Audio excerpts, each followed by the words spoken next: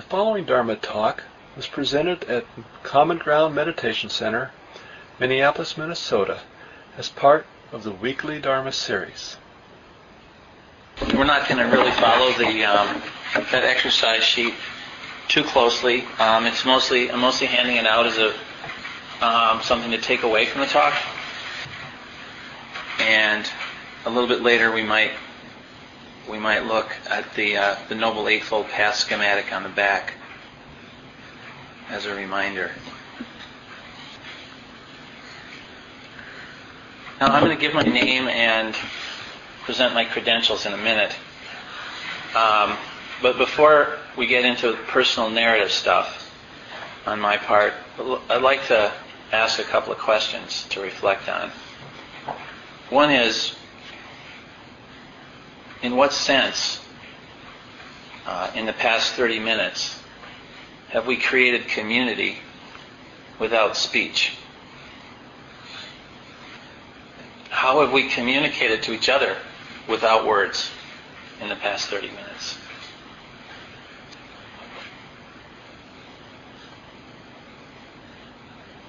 Is there a richness that you can feel there? A sense of connection? Have we made promises to each other?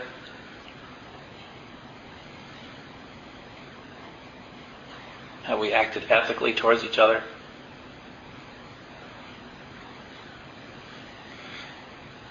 Without words.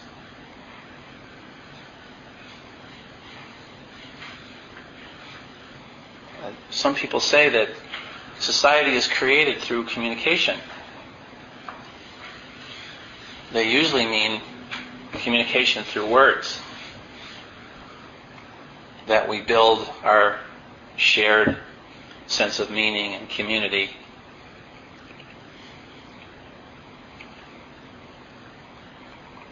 our policies and our technologies and our systems for getting along through words.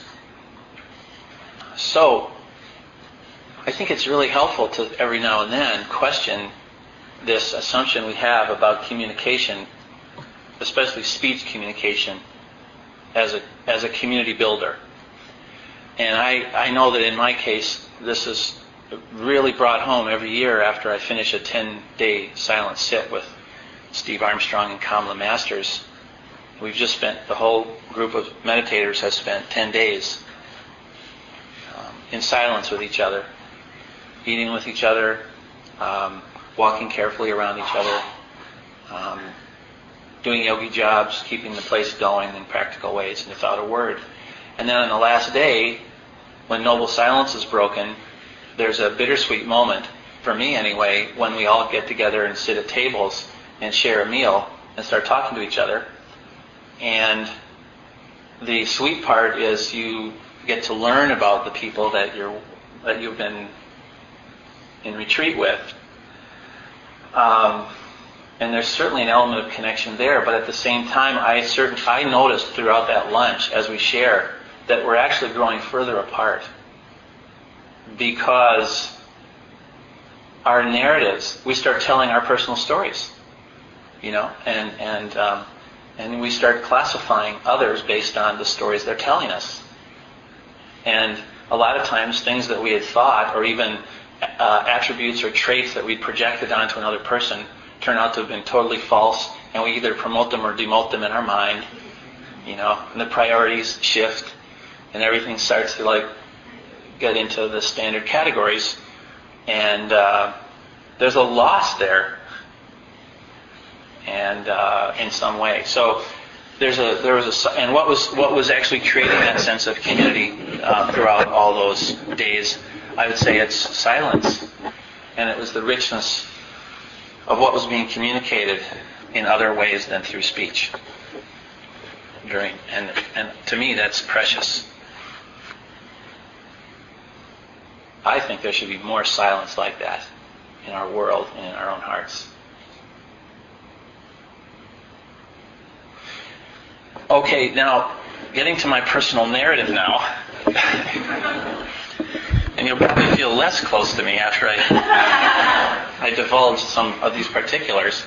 But my name's Doug McGill. I live in Rochester, Minnesota, just down Highway 52 a bit. And I run a meditation center down there, the Rochester Meditation Group. You're all very warmly invited to come anytime you're down there. And I've been coming to Common Ground for about 6 years. And now I actually want to give you some bullet points from my professional resume because they actually relate to the topic of tonight. And that is that for about 33 years or so I've been a professional journalist, and it's been that work that has really attracted me to the topic of tonight. First of all, it attracted me to the Dharma, and then after I was in the Dharma for a while, it's really attracted me to the topic of right speech, or as it's sometimes called, skillful speech. In fact, it was a growing sense of unease about my practice of journalism and the way that I shaped and shared words with the world that in recent years has driven me further into the Dharma, and at least for the time being, further away from journalism. And so I thought I'd share a little bit of that story tonight with you. Again, not to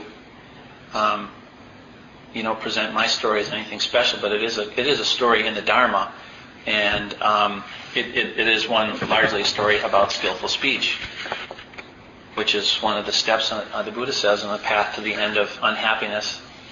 One of the steps on the path to the end of suffering.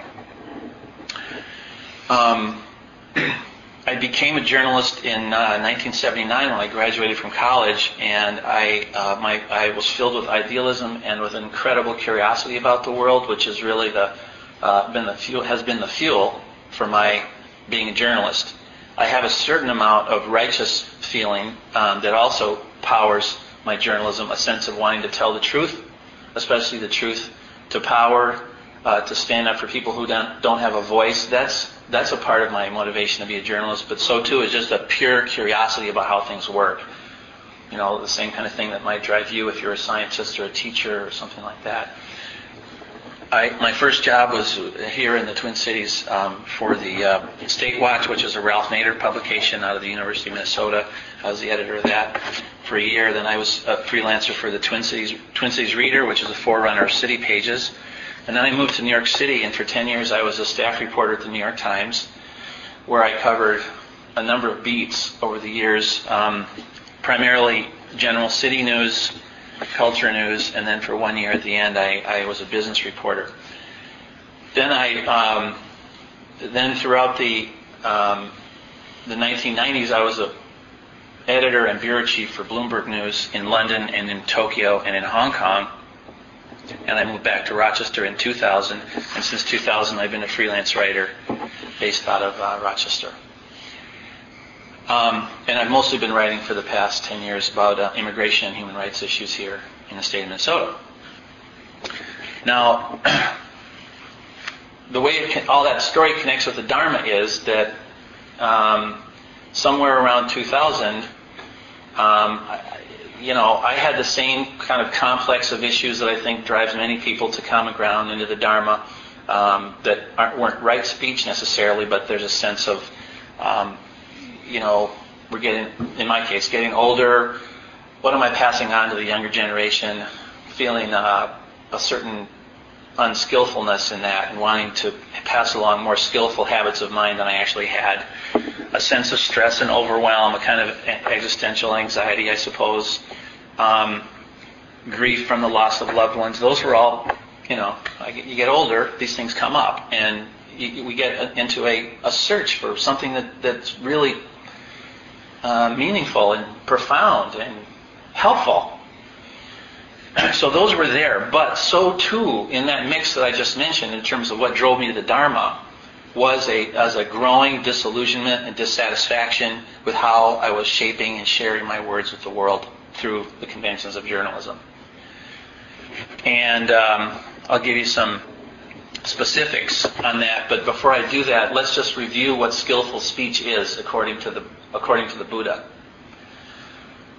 Skillful speech, as I mentioned, is one of 8 steps on the so-called Noble Eightfold Path. The Buddha represents that the Noble Eightfold Path are steps that one takes, not necessarily in sequence. It's kind of a Mobius strip, one feeds into the other, but you do them all skillfully, or maybe even just do one skillfully, and you can go all the way to enlightenment, meaning liberation from suffering, liberation from our conditioning that constantly, in a way that we can't control, puts us into situations of stress and suffering. So these are all along the way, there are steps that help us to get out of that bind. Skillful speech is right in the middle of the path. It's combined with skillful action, wholesome and unwholesome action, and skillful and unskillful livelihood. Skillful speech, skillful action, skillful livelihood. Now, as for skillful speech, there's a lot written in the Pali scriptures about what skillful speech is. This is what the Buddha said it was. There's a lot of commentary and other stories about skillful speech in the Pali scriptures by the Buddha and his disciples. Then there's a lot of commentary, both in the Theravadan tradition, the Tibetan tradition, the Zen tradition. And now today there's a whole lot of proliferating talk about skillful speech by modern commentators as well, relating to gossiping and the problems of the modern media, overwhelmed from just listening to all the garbage on the media, wanting to guard our sense doors against toxic speech. There's a lot of that going on. I was in a media group here at Common Ground a few weeks ago. It was a media, people in that group committed to a media fast. And on the first time we gathered, we all told our stories about why we wanted to be in a media fast, and it sounded like an AA meeting. They were stories of addiction, every single one of them. A sense of being addicted to something toxic. So skillful speech is really in our society now, the hunger for it. So the Buddha says skillful speech is attained by avoiding 4 essential types of unskillful speech. And those 4 are, number 1, avoiding dishonest or lying speech. It is said that a person who becomes a Buddha can break all of the precepts except one. If he breaks this one time, he can't become a Buddha, and that is the precept against lying and dishonesty. Every other one you can break once or twice and still get up there. But don't be dishonest, or you'll never make it. So that has a real special priority to it on the speech. Then there's a middle category of 2 types of speech to avoid. One is malicious speech, which is speech which is consciously intended to harm another person or to divide people one from another. And the key thing there is the intention too. So you might be sitting at home and saying, I want to say something, but I want to make sure that it really stings. And it's even hard for me to say this, because I can feel unwholesome things arising when I mention it, but it's there. If you're actually thinking about saying something that will divide one person from another person, husband from wife, wife from child, father from child, brother from brother, sister from any of that, that's malicious speech, because you're planning something bad. So avoid that. That's the second thing to avoid, malicious speech. Third type of speech to avoid is similar, but it's different in one crucial respect. It's harsh speech, which means speech that hurts other people, might even divide other people, but it's not, you didn't necessarily sit down and think about it and intend to do it. This type of speech is karmically less freighted than malicious speech. It's still bad, but the karmic effects aren't as bad. If you're angry and you lash out at somebody, say something harmful, next thing you know, your son or daughter's crying, or you're feeling bad. Oh, damn! I didn't mean to do that. That's harsh speech. You want to avoid that. You want to be conscious ahead of time so you don't do that. And then the fourth type of speech to avoid is idle speech, which is speech that serves no positive purpose, especially it doesn't advance you at all towards the goal of the end of stress and unhappiness.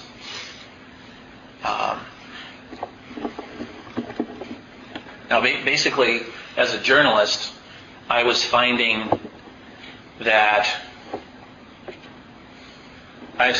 big problems in all four categories in my daily work. First at the New York Times, then at Bloomberg in a big way. And also, in recent years, even writing about human rights and immigration. Same thing. So I'll just briefly mention, as a reporter at the New York Times, I'll say I never consciously lied or intended to lie. I was never in that category, quite honestly. In fact, just the opposite. But I frequently had to interview people who were lying through their teeth, trying to deceive, and I would pass along what they were saying and try to get on the front page with my article. And a lot of times I wasn't given the column inches to really say all that I knew about all that stuff that, hey, by the way, reader, this is all a crock.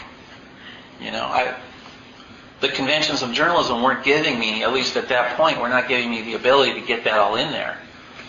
And so I just felt like I was in a system that was requiring me to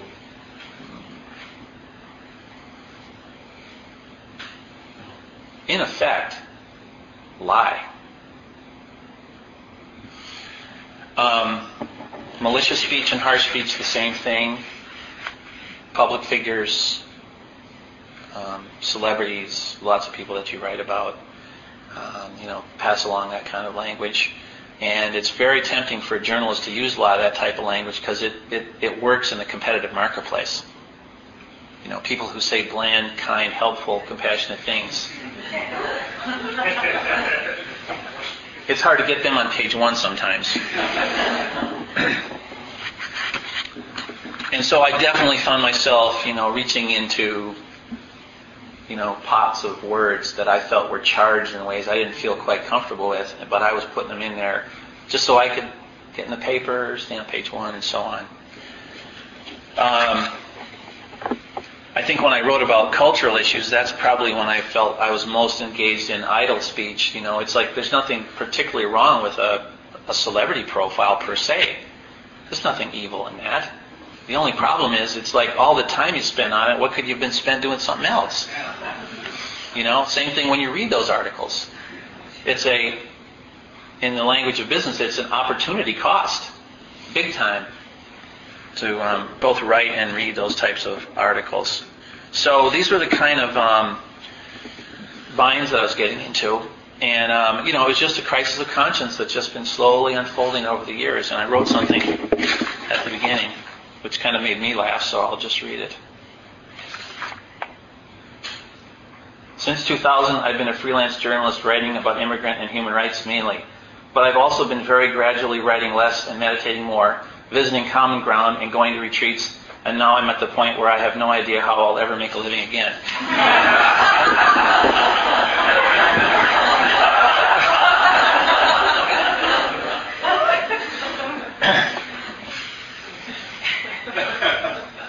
So, who's giving the Dharma talk tonight? Be in touch.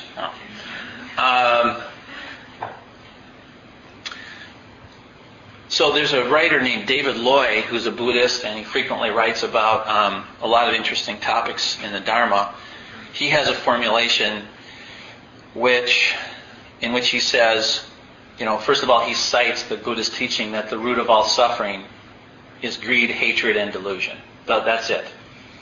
All of our unhelpful, harmful human tendencies come out of greed, hatred, and delusion, which is, attachment to things we like, wanting to smash and kill and cease to exist to things we don't like, and delusion, which is just an ignorance about the way things really are. Ultimately, the main one is ignorance, and out of that, greed and hatred, and so far, this is the way things proliferate. Anyway, he says that we're in a pickle, societally speaking, because our system of capitalism and consumerism institutionalizes greed. The military industrial complex institutionalizes hatred, and the media institutionalizes delusion. And then if you were to make a schematic, there's a lot of arrows that are kind of crossing between those circles too, in big ways. I think that's a fair and pretty helpful formulation. It really states our predicament awfully well, I think. And then, trying to find our way in it. I'll just mention one or two other things, and then maybe we have 5 minutes for question and answer. It's a little bit of a shortened version this morning so that we can do wholesome things like singing with our children. In 2004, I was this little crisis that's been unfolding for me. Went to another level when I started going on 10-day annual retreats with Steve Armstrong and Kamala Masters. And what I discovered on those retreats is that the essential problem, and in retrospect it looks like common sense, but it wasn't that the New York Times was making me write this way, or the Bloomberg News was making me write that way, or anything like that, or that I was even per se that I was caught in the capitalist, consumerist, military-industrial complex. So it wasn't really that in a sense. The problem was, and I'm finding as I walk around in my 10 days of silent retreat, it's all up here. Now the conditioning, okay, it might have come from all of those places and sources, but the ultimate reality is the conditioning is up here to write in ways that are motivated by greed, hatred, and delusion. I think personally, it is a little bit of a relief to find, of all the problems that I have, I'm not a compulsive liar, I discovered. That's nice. That's not going on up here too much. But there are other things that are pretty unhelpful. For example, and I really noticed this. What I really noticed on that retreat, besides the fact that the root of it all is up here, I would see this manifest in certain ways that are embarrassing to relate. But how are we going to get anywhere unless we talk about these things? So those of you who've been on long retreats know that on the last day there's also often something called the closing circle, where you share a few minutes worth of what your retreat has been like, and how it's changed you, or what insights you had. And what I noticed was my mind was starting to compose my closing circle speech from the first 45-minute sit and a 10-day sit. Oh my gosh. That is sad. And also, don't rush off and tell Steve and Kamala, but on a lot of the walking periods between the sitting periods, I was running back to my room to write down notes, thinking that I'll write up a memoir, a poignant memoir of my retreat experience sometime in the future. I'm a compulsive note taker, and a lot of people have noticed, during the Dharma talks too, I fill up books. And then of course, before my check-ins, I'm actually honing specific sentences and words, choices, and all that, just to get it right and perfect. And so, for a long time, I was pretty harsh on myself for all that. But then I loosened up because, all I'm really saying there is this. That's the way my mind works. I mean, it's a compulsively speech-making and speech-editing mind I've got up here. And on this I'll conclude, and we can have, maybe 10 minutes of Q&A after I finish on this. But what I discovered then is that skillful speech is my main portal to the Dharma. It is my main connection to the teachings. I think for other people, mindfulness might be their main connection There are other people far more skilled and adept than I at getting on a cushion and getting into a calm, relaxed state pretty quick. There's positives and negatives to go with that, but other people, it might be livelihood, or it might be a connection portal, or skillful effort. For me, it's speech, because it's what my mind kind of goes to by default, is speech making and speech editing, trying to make everything perfect in my world by saying and editing things right. So people will love me, so I can make a living, so I can be understood and not feel alone. It's fear-driven. It's like, if I can only write something or say something perfect, then everything perfect will happen in my life. This is the delusion. This is a core delusion for me, which I need to dissolve and have been working on over the years. And the handout, one of the things you'll see there, and it's been a support for me, because in the Western world, the Dharma has come to the West. It's very, very meditation-oriented. Not so much oriented to the middle part of the Noble Eightfold Path, which is about right speech, right action, right livelihood. The more ethical practices don't get as much attention in the West as meditation, which is the third part of the path, okay? But for me, I've found that the middle part of the path, but especially speech, really helps.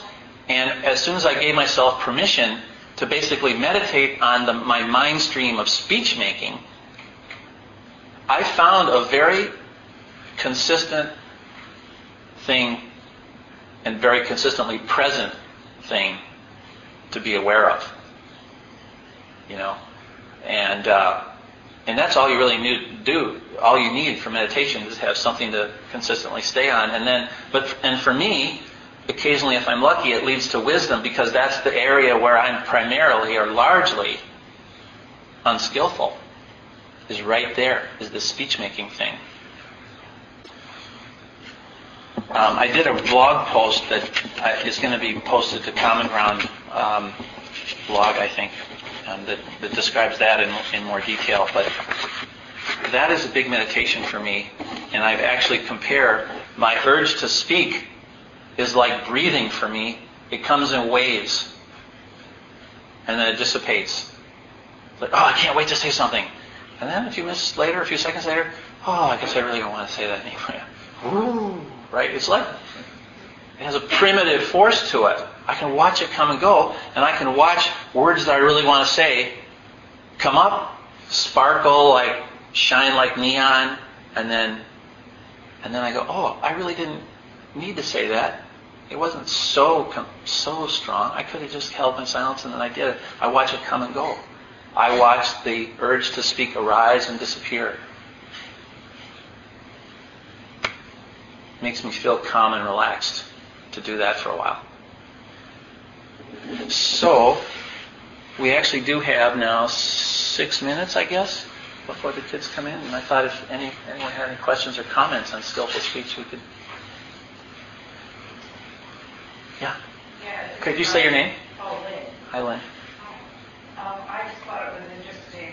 You were naming the four, what do I want to call them, dysfunctional. Mm-hmm. Unskillful speech modes or something? Yeah, right? That harsh speech wasn't kind of as bad as negative on the continuum as malicious speech. Right. Certainly, there's a ton of malicious speech around, and I obviously know why that's very bad or negative. Mm-hmm. But my first reaction when you said that, knowing nothing about this, but was how prevalent the harsh speech is in everyday life. I would guess more people are harsh than malicious. Mm-hmm. When I think of family life, or Mm-hmm. the think, so-and-so's having a bad day. Oh well, ignore them. Or at work. And it just seems that in the end that would cause more damage. Mm-hmm. Yeah. Just the prevalence of it. Right. Yeah. And what it does. And the impact of it. Right, this is the sheer bulk of it. Yes. Yeah. I think that's a good insight, and I think that one of the conditions of our modern world today, the mass media was not present in the Buddha's day.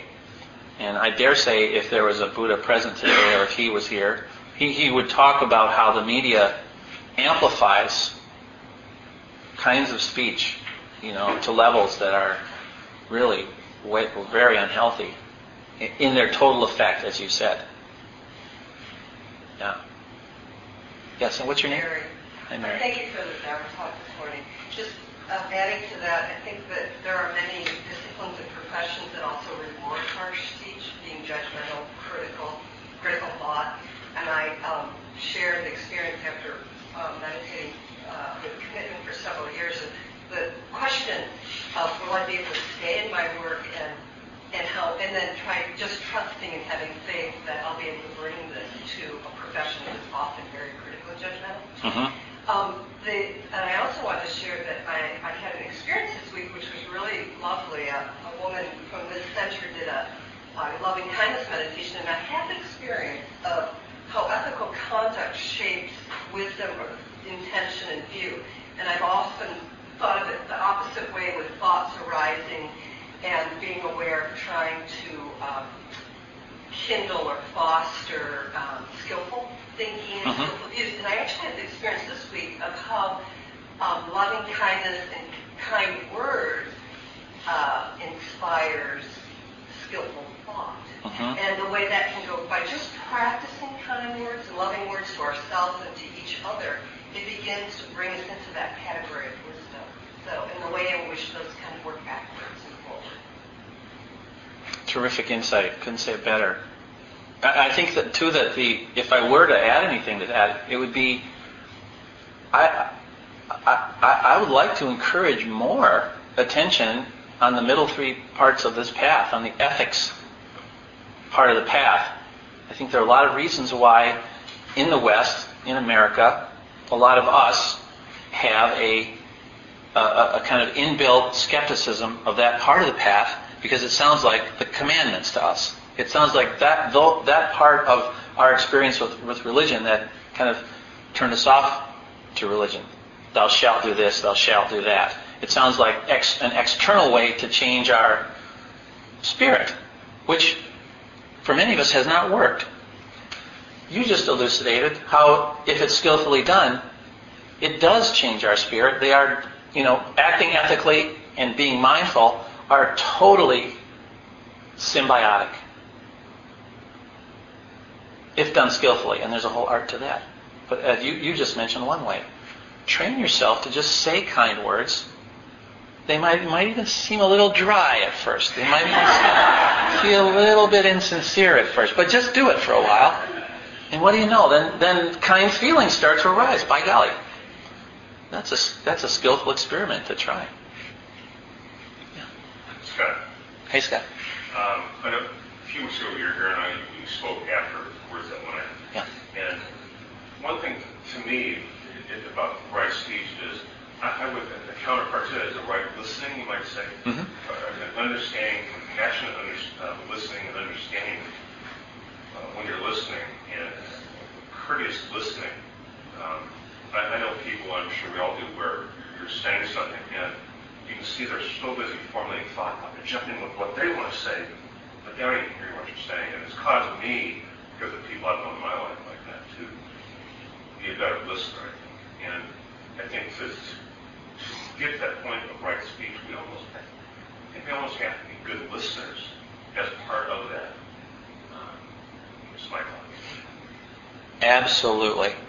One of the practices that's on the handout is called Listen Deeply, and it's part of a series of exercises given by the Insight meditation teacher Gregory Kramer, where he points out that listening deeply in the way that you're talking about it is in essence meditation. What are we doing when we're sitting mindfully, paying attention to the way things are right now, other than, if you'll allow the metaphor just slightly, we're listening, paying attention to what's happening in the present moment. So as you're listening to another person, you can literally switch on, right at work, with your kids or whatever, you can switch on mindfulness, which means not just listening to the content of what they're saying, but being attuned to what's happening in your body when they're saying that.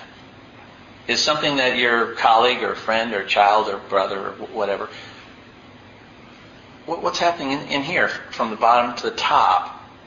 What kinds of speeches are you preparing in your mind while they're talking? All the while maintaining a commitment to hold, to not react, to just give yourself the assignment of being aware during that period, see what arises and what falls away during that period, and be kind of just maximally attentive to the way things are while someone else is talking. That actually lays the groundwork for a much more skillful reply, a much more skillful eventual reply, whether that reply is in the form of speech or not. And I'm just going to tell one little tiny story before we bring the kids in.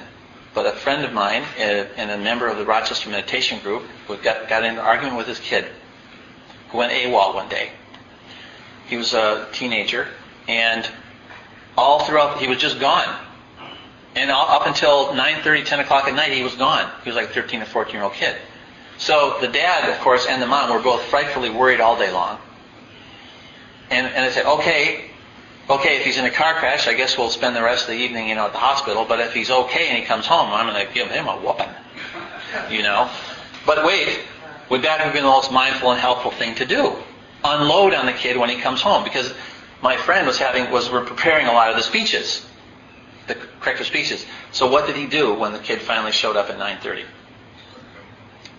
He walked up and hugged him. He said, "Glad you're home. We're going to talk about consequences tomorrow." I just thought, Rick, what a great job you did today. Good parenting. So, because he had been mindful and held everything, and then he actually had the gumption to carry through. The first response being skillful silence with right action, putting speech aside for the time being. So I really appreciate that story that Rick told me. Would that be a good note on which to invite the children in? Okay.